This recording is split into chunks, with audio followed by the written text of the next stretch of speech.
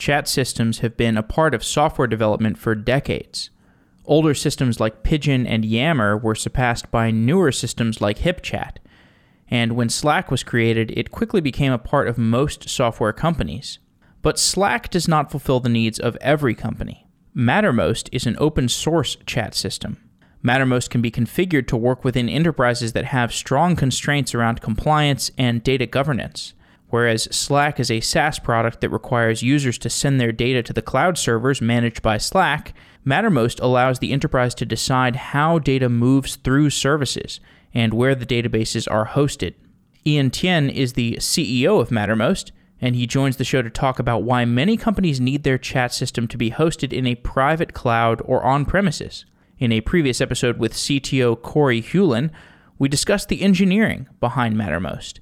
And in today's episode, we explore the management and strategy of the business, as well as some additional engineering, since Ian Tien's background is as a software engineer and computer scientist.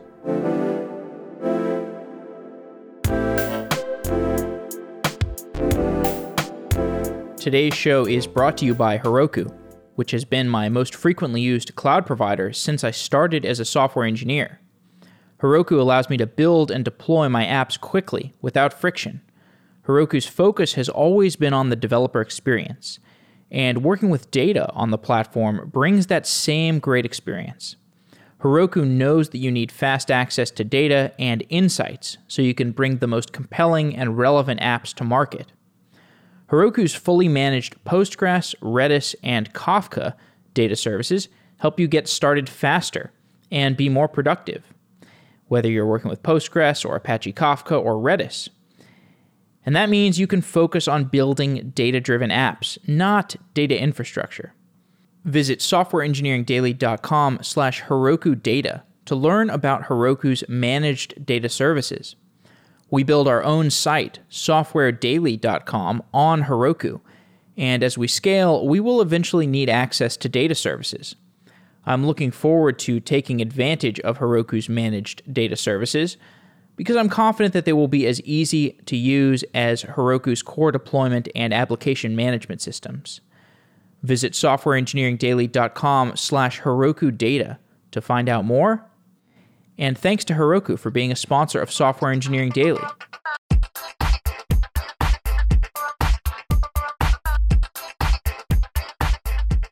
Ian Tien, welcome to Software Engineering Daily. Yeah, thanks for having me. Internal chat has been a product that almost every software company has needed for the last 20 years, but it was only around 2014 that the chat products like Slack and Mattermost started to appear in prominence. Why did it take until 2014 for that product category to exist? Yeah, that's a great question. I don't know. So I think what happened around that time you described is that you had a generational shift of human beings that were spending a lot of time on Facebook and social media, and communicating through digital channels just became a lot more natural. What you saw was a rapid decline in the actual use of email, and a generation of people that really relied on messaging, especially mobile messaging. And for a lot of millennials today, they think of email as password reset and where I get letters from my parents. So I think that's what's really driven something that has always kind of been there, which is, whether it's IRC or it's been, instant messaging, it's really taken something that has always kind of existed and been sort of like a secondary system and made the primary just because of how people have been growing up. And that's a one-way door because it's really built on the experience of another generation of users. HipChat was the first product to market in this category. Why didn't HipChat take the entire market? Having wonderful friends who worked very, very hard on that product, I would say that... Great product, by the way. I used it. We did as well. And, it's actually part of the formation story of Mattermost is that we were such heavy HipChat users when it got bought by a larger company and really, took a back seat product-wise. Like, it was a very noticeable decline in product quality. We would lose data. It would have bugs. It would have outages. It would be unusable at points. And we were so frustrated that we actually tried to leave that product and they wouldn't let us export. Now we had 26 gigs of data, and like that, they really weren't designed for that because we were a video game company. And when we stopped paying our subscription, they paywalled us for our own information. We couldn't actually access what we put in there. So we didn't think that was the model that we really wanted to engage with.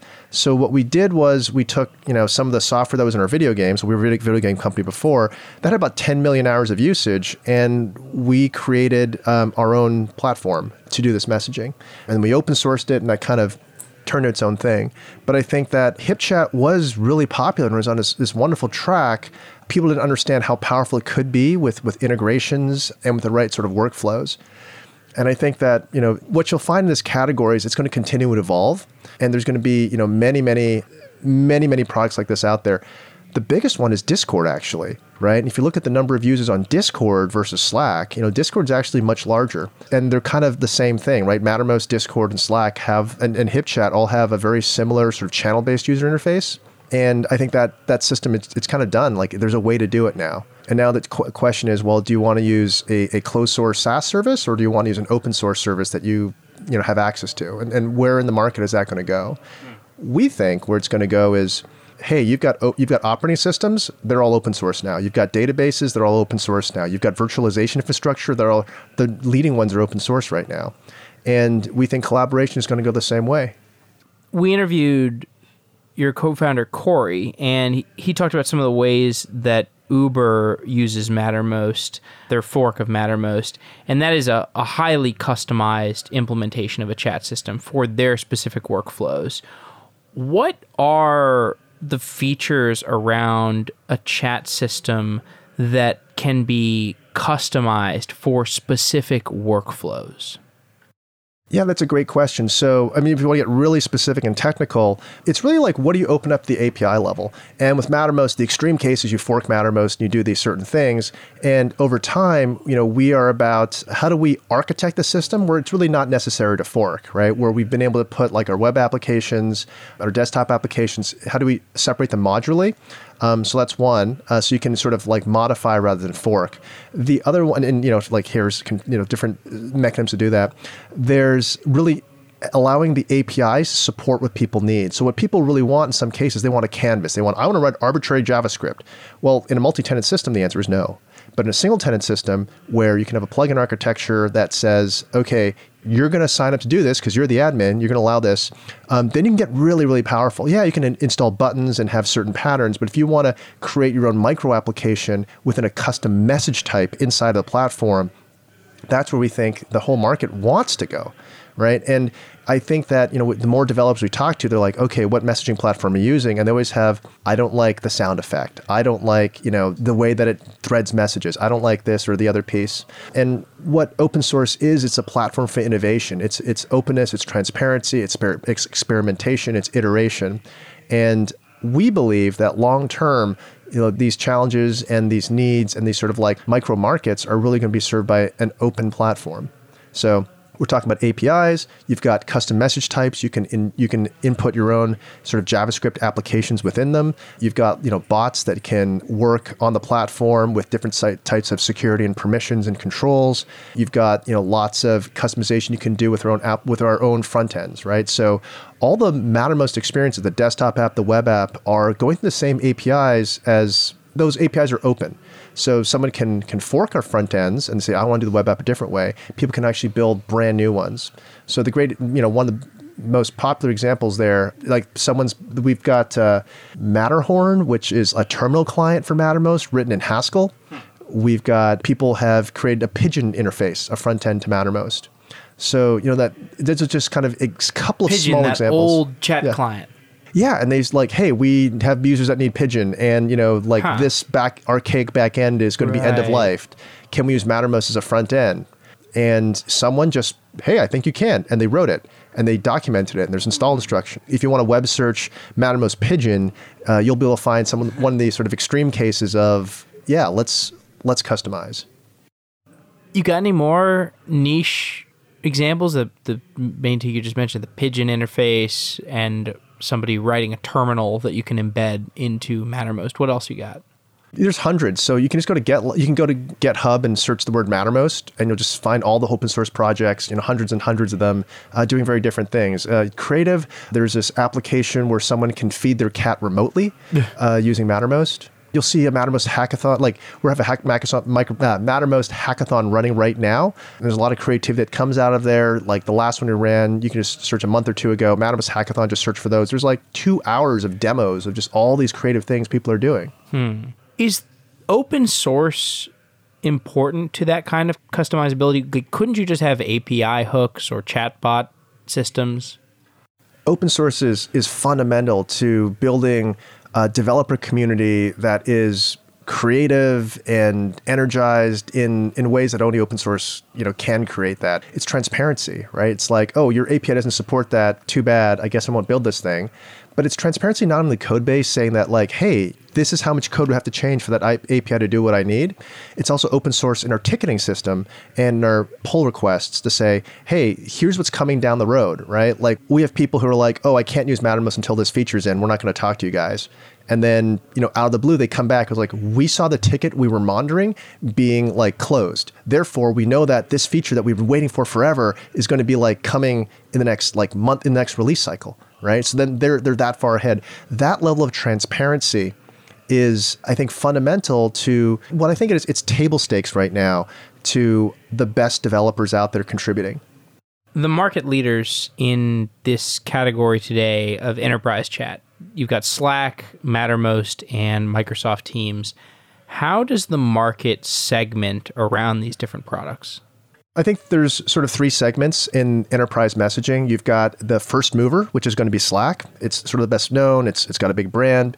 You have another category, which is the incumbents. And you have Microsoft Teams, the best known one. There's other sort of legacy communication providers that are sort of throwing their hat in the ring. The third segment we think about is open source. And, Mattermost is really defining that segment and leading it in a very special way we've raised $70 million of funding. We're really earning the trust of enterprises. We're building a very large community, over 1,000 contributors. And, we're really aligning to the open source DevOps community out there. So, hey, if I want to do collaboration and I believe my enterprise is going to be focused on software innovation as, one of the critical priorities of its strategy, then I want to think about DevOps and open source and how do I make that more real time and have faster cycles. And that messaging platform is part of that initiative. From your experience working at Microsoft, you used to work there, what's the core competency that Microsoft can bring to this product category? Is there something it's particularly well equipped to doing to compete? So being ex-Microsoft, our superpower was really pre-integration. So pre-integration is that, hey, I've got, if I need to solve a problem in SharePoint, well, I've got, the SQL Server team on the database end. I've got the Windows Server team. I've got the browser team, if anyone uses, Microsoft browsers, in theory. But you have pre-integration and you have a lot of leverage because you have transparency over your entire stack, right? And then you could innovate with the entire stack together. So that's Microsoft's, historical advantage. The disruption that open source can create is very material because it offers the same thing. It offers transparency through the entire stack. And it means that if I want to build something, I can actually go through the entire stack of my platform and I can work to align all those together. And the funny thing is, when you're at Microsoft, it's kind of like the same amount of effort. It's not the same, but it's like you've got to go to those other teams. You got to convince SQL Server to do it this way, and you have to have a lot of meetings. And the open source world's the same thing. You have to be able to align all these pieces together. But when you align things in the open source world, you look at cloud native, you look at a lot of the things they're doing at large scale, it's extremely powerful because it changes the whole world. So it's that same concept of you've got stacks and transparency and you want to influence, and Microsoft's superpower is that pre-integration, and open source, it's the same.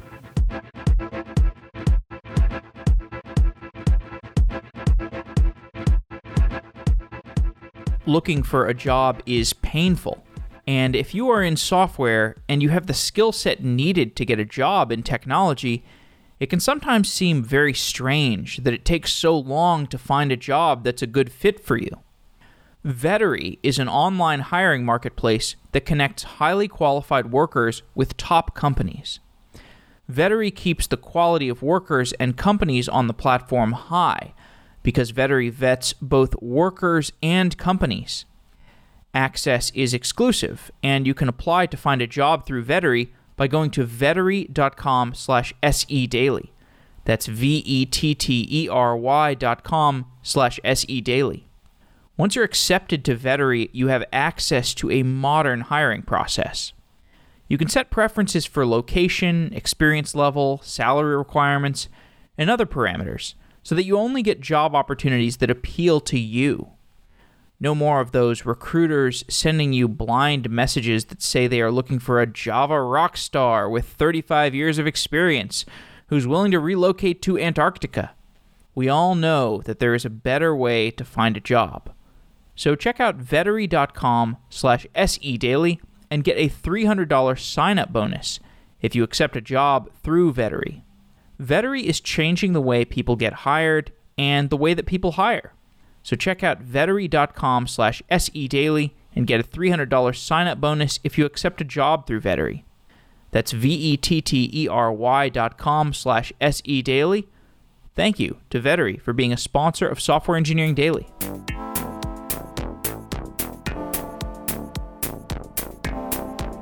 The position of Mattermost is not solely around the customizability. There's also the matter of data ownership, similar to the situation that you described with HipChat earlier. And there's the idea that a privacy-conscious organization would want total control of their own data on their own servers.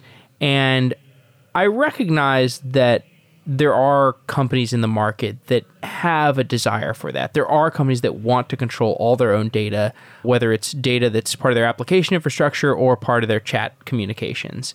But taking a step back, how rational is that? So if we're talking about who to trust with your data, wouldn't an enterprise be better off trusting a large SaaS company or a large cloud provider? Why do these enterprises want to take matters into their own hands?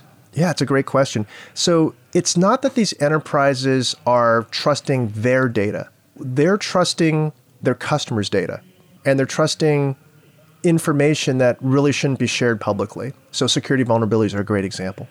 So if I'm an enterprise and I have a security vulnerability, right, that's going to affect, you see this all the time, it's going to affect all my products. Right? Well, if that security vulnerability got disclosed outside of my company, right, then I've really put a lot of my customers at risk. So where am I okay sharing that information, right? Now, imagine that, you're trusting a company with your data, right? But if they're in turn trusting other companies with your data, right, and it sort of passes down the system, then it's the weakest link in the chain. That's the issue. So to have trust is, how do I expose myself to vulnerability based on the positive expectations of someone else, right? And when you're a customer and you work with an enterprise, what you say is like, I trust you, right? And here's what you owe me in terms of that trust. So it's really hard for that company to say, oh, in that contract, you know what? I really have these other SaaS providers, and you have to agree to make it okay for me to use those SaaS providers for my stuff. And the customer basically says no, right? Because they're an enterprise too. So that's where the rubber hits the road, is that people who take those customer agreements very seriously have to honor that customer's data, right? Or honor the risk that could be created when sort of secrets, when vulnerabilities, when confidential business information gets leaked out. And you'll find with Mattermost, it's a range of those people who really care about those agreements, right? You'll see it goes from large financial services institutions to government entities that are tasked with a huge amount of responsibility, to actually some of the bodies that are governing these privacy laws. They're using Mattermost. It also goes to animation studios, right? People who have contractual agreements about really critical IP that they're producing, right? Like, animated movie, if spoilers come out, if information comes out and it gets disclosed, there's a tremendous amount of economic loss that could happen there. So it's really about other people's secrets. And how do you ensure that you're managing those properly? So it's not necessarily about some law or compliance issue. It's more these companies just don't want their data escaping the control of their supply chain, their data supply chain? Yeah, so it's basically it's both. So there are some customers that are like, we don't want to use a SaaS service because it's going to be it doesn't fit our compliance schema. Yeah, it's really about like what you're really doing is you're entering a relationship. I think in the SMB space, you're kind of like, I swipe my credit card, I click the terms of service, I'm done, right? In the enterprise space, they're like, what is the market cap of that company? Like, show me its balance sheet before I put my data in that thing. Like, you got to prove to me that this is real. You know what the funny thing is? I think the people that run SaaS services are the ones that trust SaaS services the least. Because you realize, some examples is like, hey, username, password, like you'll see these things. And if you've done M&A on small SaaS companies, it's like, oh yes, we salt and we hash the passwords, right? And this company that was, in one acquisition that I've seen, they salted and hashed the passwords, and then they also stored the passwords in clear text. Just being redundant. Yeah, just in case, right? Like, so, and that's, people who build these SaaS services, right? It's not by anyone's fault, right? Like, look at what happened to Facebook, right? They had logging, right? They had keystroke logging, right? And whoops, like, guess what? That turns into a clear text password store, right? And it's not malicious; it's by accident. Here's the thing with SaaS services, which are really like SaaS services are made by human beings, right? It's like Conway's law, right? Like you're shipping the org structure, and guess what? Human beings are fallible, right? And yeah, SaaS services, there's people behind them. What you're really trusting in a SaaS service is you're trusting the engineering team that built it. But again, you are trusting an engineering team whose existence is based on their ability to keep things secure. So, they're as existentially threatened by data risk as you would be if you're a bank and that chooses to run your own chat service, right? So the difference is with open source, you can see all the source code. It's like, I'm going to trust the source code, right? Now there's a bunch of people who wrote it, but I'm going to trust the source code, and I'm going to trust all the people that have been paid to try and break the source code, right? So, at GitLab, they spent $1 million on HackerOne, right? Trying to break and find security issues inside the product. And anyone can inspect that source code, right? That source code people trust. How much trust do we put in a Silicon Valley company? Like the average tenure of a Silicon Valley engineer is what, like 2 years? So by the time they start their job, they're already looking for their next job. And how much trust are you going to put? There's many wonderful services, but think about from an enterprise point of view, am I going to trust a Silicon Valley company where the engineers are turning over consistently? Or am I going to trust an open source project where millions of dollars is being spent and thousands and thousands of eyeballs, just like mine in this enterprise? And you run the system through Black Duck, you run it through a lot of, you check all the libraries, you can do all that, right? In a complete open environment. So the arguments from 20 years ago, right, that honestly, like Microsoft is putting out there, I work there, right? Like you would create this marketing collateral and you say like, why Windows Server is much more secure than Linux and all these arguments. And today, Azure runs more Linux than it does Windows Server. Right. That said, don't security vulnerabilities usually come from misconfigurations and operator mistakes rather than bugs in the source code? I think that every system has vulnerabilities, right? And it's really about, what sort of combination of those vulnerabilities are open. And it's about what are the paths that you can find into them, right? Like we live in a world where, after Meltdown and Spectre, like people don't even want to run their virtual systems on the same chips, right? Like it's really about vulnerabilities so I'd say that it's really about the vulnerabilities. I admit there are definitely security risks to both the code and the configuration of your databases or whatever. We've done more shows on Slack than Mattermost. And the thing I remember about Slack is that they had trouble scaling up the application to where they could have a really high number of concurrent users. So there were some hard limitations for some time. Like there were times when you could not have more than 80,000 users in a Slack channel. They eventually overcame that. I'm assuming that you've encountered similar bottlenecks to building really, really large chat rooms. I just use that as a jumping off point into a conversation about engineering. What are the core engineering challenges to supporting a chat system that has tens of thousands of concurrent users? Oh, it's a great question. Tens of thousands of concurrent users. you'll hit all sorts. You definitely have the scaling issue. You have trade-offs between, hey, there's a really cool feature, and hey, I really want to scale this room. And you'll have to like make choices between, some features have to turn off after 1,000 users, right? And then you also want to think about, so there's the sort of technical scale, right? And then hey, you've got a write pump. And one thing that we didn't expect in some of our largest deployments is that when you test the number of messages you can send, people can only type so fast, right? So then you've got one message and it broadcasts to tens of thousands of users. That's okay, but we only expect so many. What happens is someone makes a post and people love it, and they start doing emoji reactions. And when they do emoji reactions, they go really fast, and they go in parallel, and what you actually have is a DDoS attack created by emoji reactions. Oh, no. Because you never anticipated that number of, that many of sends that quickly, right? And each one of those sends, so, you batch it, you do different things. So then that's the engineering challenges. And then you've got your UX challenges, right? Which is when an app mentions someone with 20,000 people in the room, the list is too long, right? And there's too many identical names, right? How do I handle that? When I've got tens of thousands of people in the system, my sidebar goes nuts because there's too many channels, right? So how do I think about there's people that want to push the envelope and they say, hey, I want to be able to group these channels. I want to have these sorted in a certain way. So I think there's sort of next level things when you work in large organizations, and there's many design choices you want to make. Here's the thing. People want that custom. People want to tailor that experience to what their users need and how their workflows happen. So that, I think, is where the market is going. It's really like, hey, I've got the system, it works, but there's all these pain points that come at scale. If you don't set things up correctly, you've got engineers who are constantly pinged by things, right? They're like, oh my God, there's tens of thousands of people here. All the people have the same question, and they're going to swarm this one engineer with one question, right? Because I can really reach that person, and then they just get blasted. So I think the categories are, hey, what are the technical challenges, and then what are the UX challenges? Explain how the Mattermost engineering team is structured. The Mattermost engineering team. So first of all, we're remote first, right? So all different time zones, all around the world. When possible, we try to group them by time zone. So it just makes collaboration a little bit smoother. And then there are going to be sort of functional groups, right? Whether it's on integrations or it's on end users.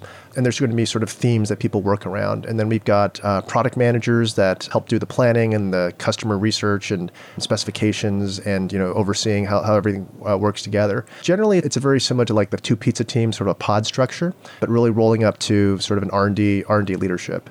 Since Mattermost has to run on-prem, you can't use any off-the-shelf cloud tools. How has that affected the development process for the company?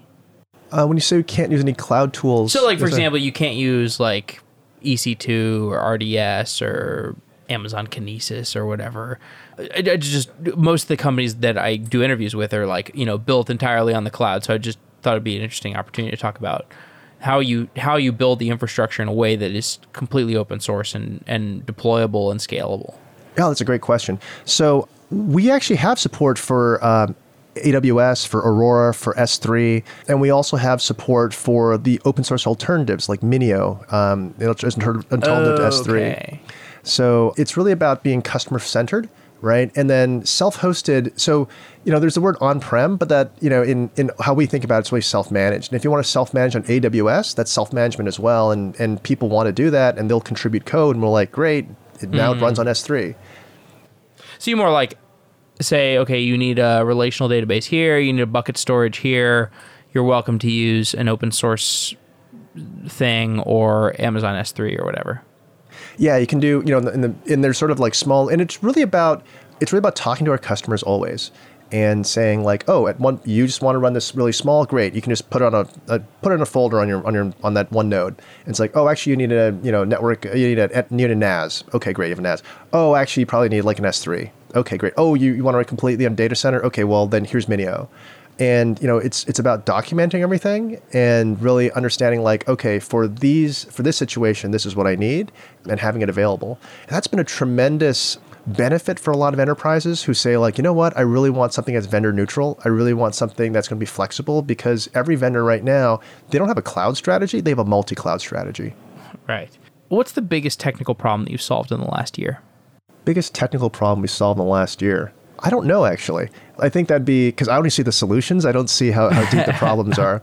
I think one of the ones that kind of comes to mind is just mobility, right? And how do you satisfy all these all these security requirements around mobile? And you do it in a way that's very performant. And it's just sort of like a lot of things you got to get right to have mobile to be secure and to be thoughtful and to be usable by the end customer. So I wouldn't say that's fully solved. I think that's definitely a work in progress, but I think we've made probably more progress on enabling enterprises to create, really private mobile experiences that connect with their DevOps infrastructure than anything else we've seen on the market. Has Kubernetes significantly affected how you run Mattermost? Absolutely. You can Google Kubernetes Mattermost and you'll find, our Helm charts and how we set things up. And it just makes things a lot simpler. And it's kind of where the market's going. So a few years ago, we were like, oh my gosh, how do we support like this and this and this and this and Puppet and Chef and this? And there's a lot of open source projects out there that do support Mattermost there. But now, because things are converging a little bit, there's a clear direction and you can do a lot more when you have clarity on the platform, the direction. We're at GitLab Commit, which is the GitLab conference. What's the connection between GitLab and Mattermost? How do you see these products comparing in terms of their customer base and their go-to-market? Yeah, so inside of GitLab, you actually have Mattermost, ready to go. So our binary's in there, and if you just search for GitLab Mattermost on the web, you'll find the install instructions. You say, here's my endpoint, and you say GitLab reconfigure, and boom, you've got Mattermost running. So, all the core features of Slack keyboard shortcuts, can work all the GitLab pieces. So I think, that's one. It's actually in one system, it's the same. I think when GitLab talks about concurrent DevOps and the ability to say have one application across the entire DevOps stack, Mattermost really takes the power of GitLab and it makes it real time. So now I've got this across my mobile devices. I've got aggregated information through the GitLab bot. I've got the ability to go to mobile. I've even got the ability to go to my smartwatch. And I can get notifications there. I can reply with a voice to text. And it really takes things to the next level. I'd like to get your perspective on going to market. Can you start by just telling me the first significant sale that you had with Mattermost and how the early sales process got defined and how that eventually snowballed into what kind of go-to-market strategy you have today? Yeah, God, I'm trying to figure out how to say this. I would say that our first significant sale was with a manufacturer in Silicon Valley. And just when we were starting, we just started our commercial version. And this manufacturer, like, hey, we really want this. But you have to, we're going to pen test you, so you know. And they ran it, and they had their red teams on it, and they found 7 issues, in a few days. And we were ex-Microsoft, so, we fixed them pretty quick. And they're shocked, because, open source projects don't do that. And we kind of fixed them immediately, and they're like, oh, well, okay, we'll buy something. And the procurement process was, arduous and long and not great. Actually, it was supposed to be, but we actually had a champion that, pushed us through it. So, we were sort of brand new. We were engineers from Microsoft, not like salespeople. And we were able to kind of take this technology that they really wanted. We were able to add the key enterprise features that they needed, which was single sign-on and a certain flavor of high availability. And, they're very willing to pay for that. And they were sort of excelling the process and pushing us along.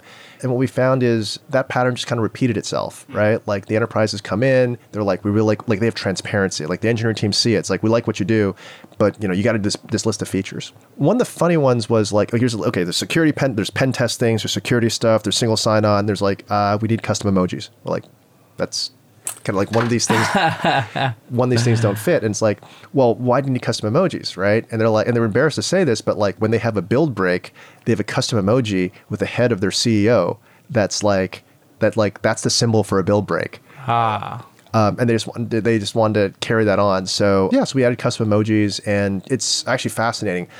We actually now in our CI/CD instance, we have 4,000 custom emojis as the load test, and every day we run them because going back to the scale discussion, this is what enterprises need, and this is what they don't get out of the open source, and it's very sort of okay to put in the enterprise version because anyone who's running it at that scale obviously is getting a lot of benefit, obviously as an enterprise, and obviously is getting a benefit out of it.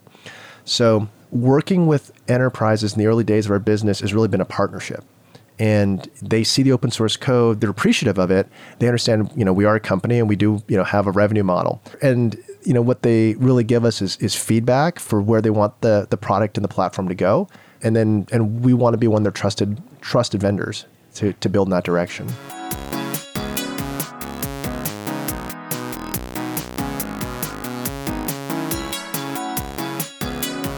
Apache Cassandra is an open source distributed database that was first created to meet the scalability and availability needs of Facebook, Amazon, and Google. In previous episodes of Software Engineering Daily, we have covered Cassandra's architecture and its benefits. And we're happy to have DataStax, the largest contributor to the Cassandra project since day one, as a sponsor of Software Engineering Daily. DataStax provides DataStax Enterprise, a powerful distribution of Cassandra created by the team that has contributed the most to Cassandra. DataStax Enterprise enables teams to develop faster, scale further, achieve operational simplicity, ensure enterprise security, and run mixed workloads that work with the latest graph, search, and analytics technology, all running across hybrid and multi-cloud infrastructure. More than 400 companies, including Cisco, Capital One, and eBay, run DataStax to modernize their database infrastructure, improve scalability and security, and deliver on projects such as customer analytics, IoT, and e-commerce. To learn more about Apache Cassandra and DataStax Enterprise, go to datastax.com/sedaily. That's DataStax with an X, DATASTAX at datastax.com/sedaily. Thank you to DataStax for being a sponsor of Software Engineering Daily. It's a great honor to have DataStax as a sponsor, and you can go to datastax.com/sedaily to learn more.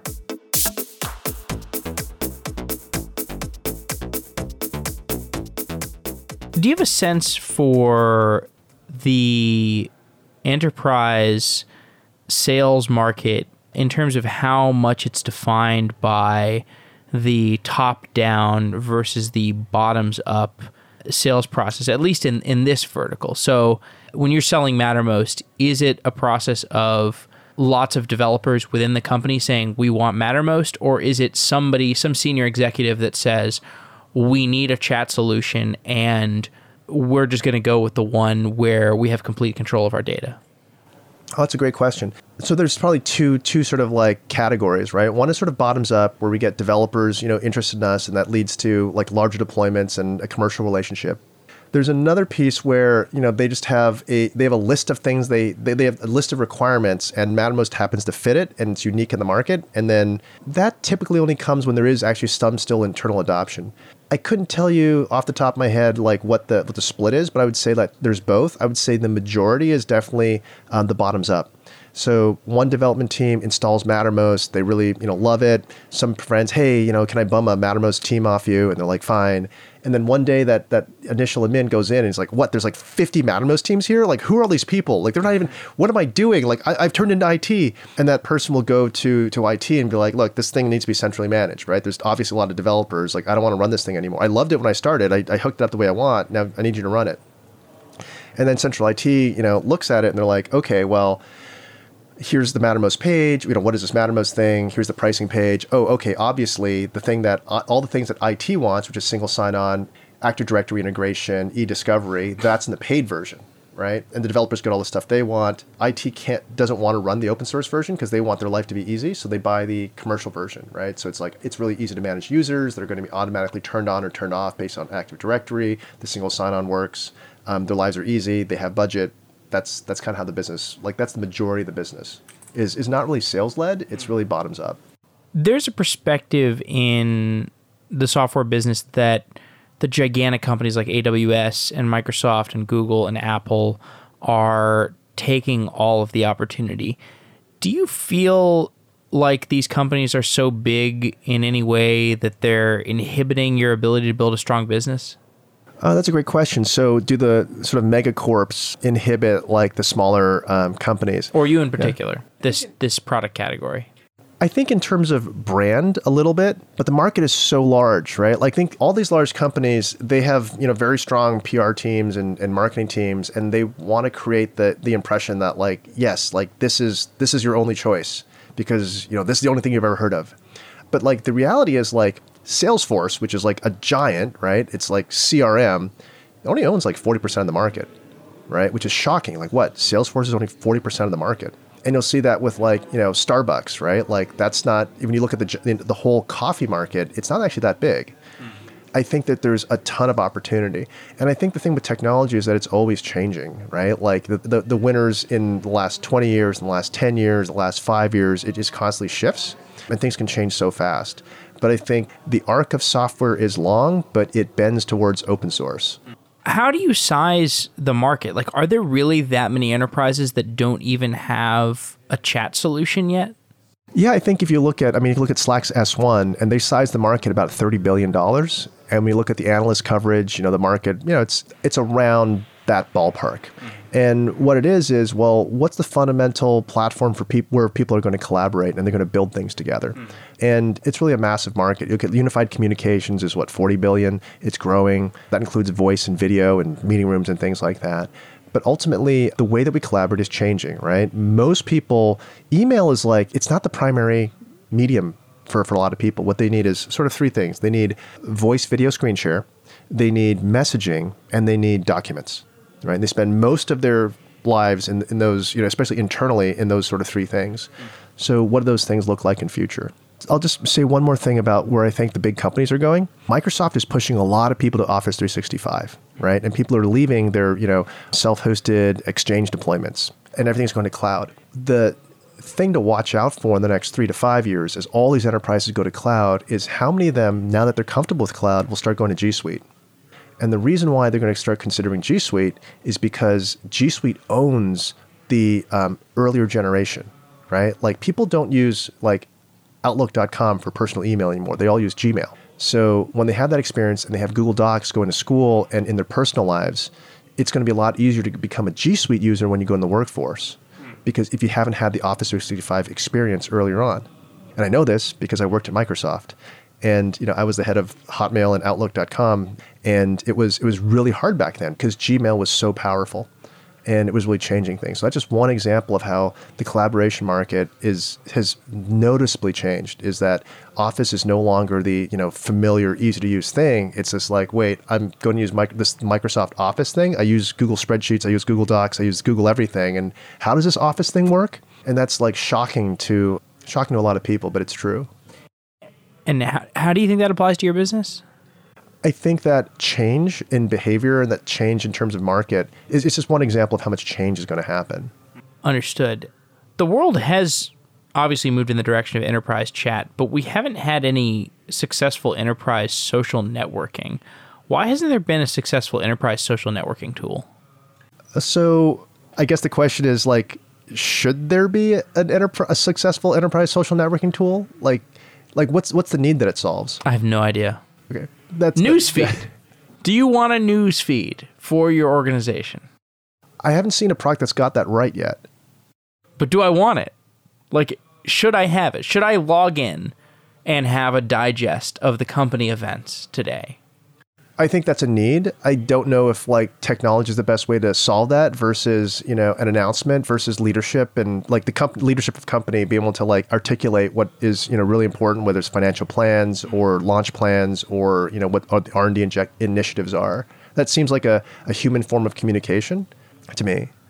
Since we're at GitLab Commit, GitLab is all about this rapid product expansion. They're doing a million things. Pretty interesting. The chronology of different software companies. I can't think of another company that has expanded in the way that GitLab is doing. If you were to think about the GitLab product development philosophy, if you applied that to your own company, to Mattermost, what would that look like? What would be the best adjacencies to expand into? I think incident response is something that we released in alpha a few months ago. And I would think it slightly differently. Iteration is super important, but it's not breadth. It's really about what does the customer need and what does the customer want? What are the use cases? What are they doing? What are they adding to Mattermost software that we're not addressing? What's this thing? What's the work they have to do? How do we make their lives easier? How do we make their lives more out of the box? Incident response is an example of that, which is, customers are building this themselves, right? PagerDuty is a wonderful product. It's a SaaS product, right? And per our earlier conversation, when you have information that's not really yours, it's someone else's, there's a lot of PagerDuty customers that actually can't put anything other than a URL in PagerDuty, right? So you get a page and you have like a URL. There's something here, but they can't tell you what it is because they can't take that information and put it in a third-party product. So we have customers that create their own PagerDuty within Mattermost. So there's an incident, they have automation, and they automatically create a channel. And they mention a certain number of people that need to come to that channel. They add like a bunch of reports. And then from there, they can use that command line to pull in different reports, pull in information, and really sort of like solve the incident. At the end of that, they have a postmortem. They say like, okay, here's what we did, and here's if we did it, like here's where it was really efficient, here's where we kind of got lost, and here's what we can do better. We should probably pre-can some of these reports. We had to run this as a little too manual, and they had the postmortem. They write it up. Then they take all of it and they run an export function that throws into a PDF format that puts it into their like InfoSec compliance like system, and they do that custom because we didn't build that out of the box for them. Right. But they want us to build that for them, and they'll even like want to buy it from us because it's way easier for us to create it and us to maintain it and us to continually improve it than for them to stitch together, these pieces. So I think that it's really about listening to your customer and iterating and, just being able to deliver what they need and have that partnership. So like you solve their problems, they'll buy and they'll want to buy and they'll want to buy more.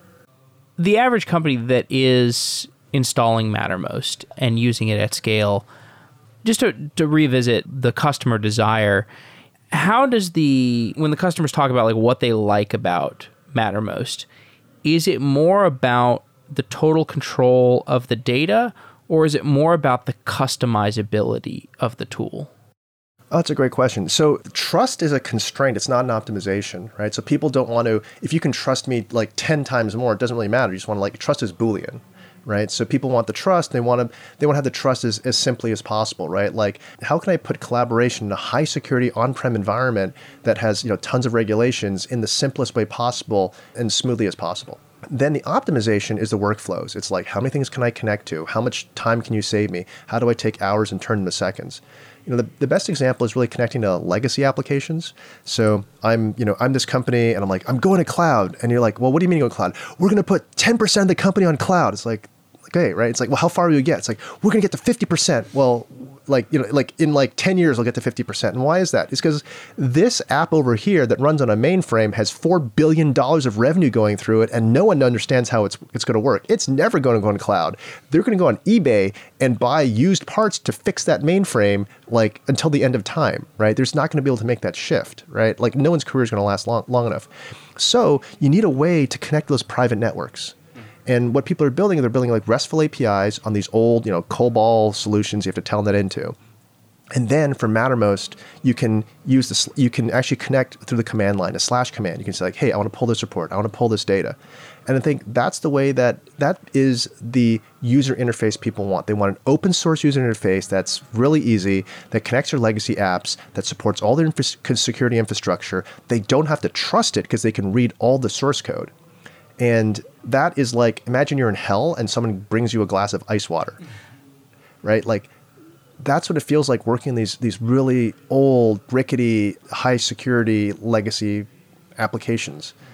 And, how do you make it modernized? And guess what? When you add Mattermost, you can't tell that it's an old legacy app, right? It runs a little slow, right? But you can't tell because everything connects sort of in the same way. You pull the same reports, and you have the same data. And what you've done is you've modernized. Right, and then with Mattermost, you can actually go to cloud, right? You can take this with you. If you aren't building Mattermost today, what company would you be building? Oh, that's a great question. I have no idea. I'm really happy building Mattermost. A gaming company, perhaps? Gaming is like when you're a dev. There's two things you want to do. You want to make video games, and you want to make open source. So I got the video games, checkbox. Video games is really hard talking to games because especially running, it's like you have to work the holidays. It can be 100-hour weeks. It's very real time. And the forums aren't really filled with praise if you're into certain types of games. Yeah. It's a hits business, right? It's a hits driven business as well. I learned a lot. Last question. What did you learn from Andy Grove? Oh, Andy. I learned a lot. What Andy had was he had immense ability to focus. He had this just iron will, right? And it was just amazing. When he was focused on something, how clear he could be. And that's something I always admire and aspire to. Okay. Good answer. Ian, thanks for coming on Software Engineering Daily. Yeah. Thanks so much for having me.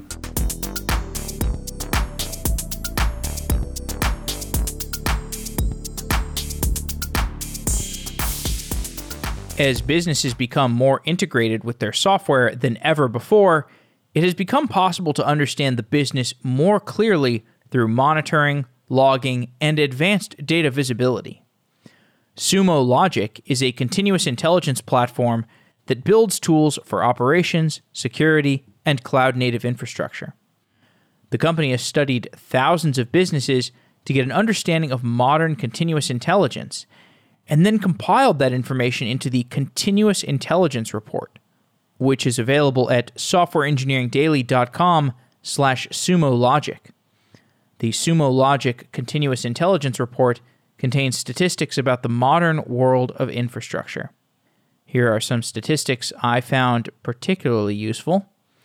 64% of the businesses in the survey were entirely on Amazon Web Services, which was vastly more than any other cloud provider or multi-cloud or on-prem deployment. That's a lot of infrastructure on AWS. Another factoid I found was that a typical enterprise uses 15 AWS services, and 1 in 3 enterprises uses AWS Lambda. It appears serverless is catching on. There are lots of other fascinating statistics in the Continuous Intelligence Report, including information on database adoption, Kubernetes, and web server popularity. Go to softwareengineeringdaily.com/sumologic and download the Continuous Intelligence Report today. Thank you to Sumo Logic for being a sponsor of Software Engineering Daily.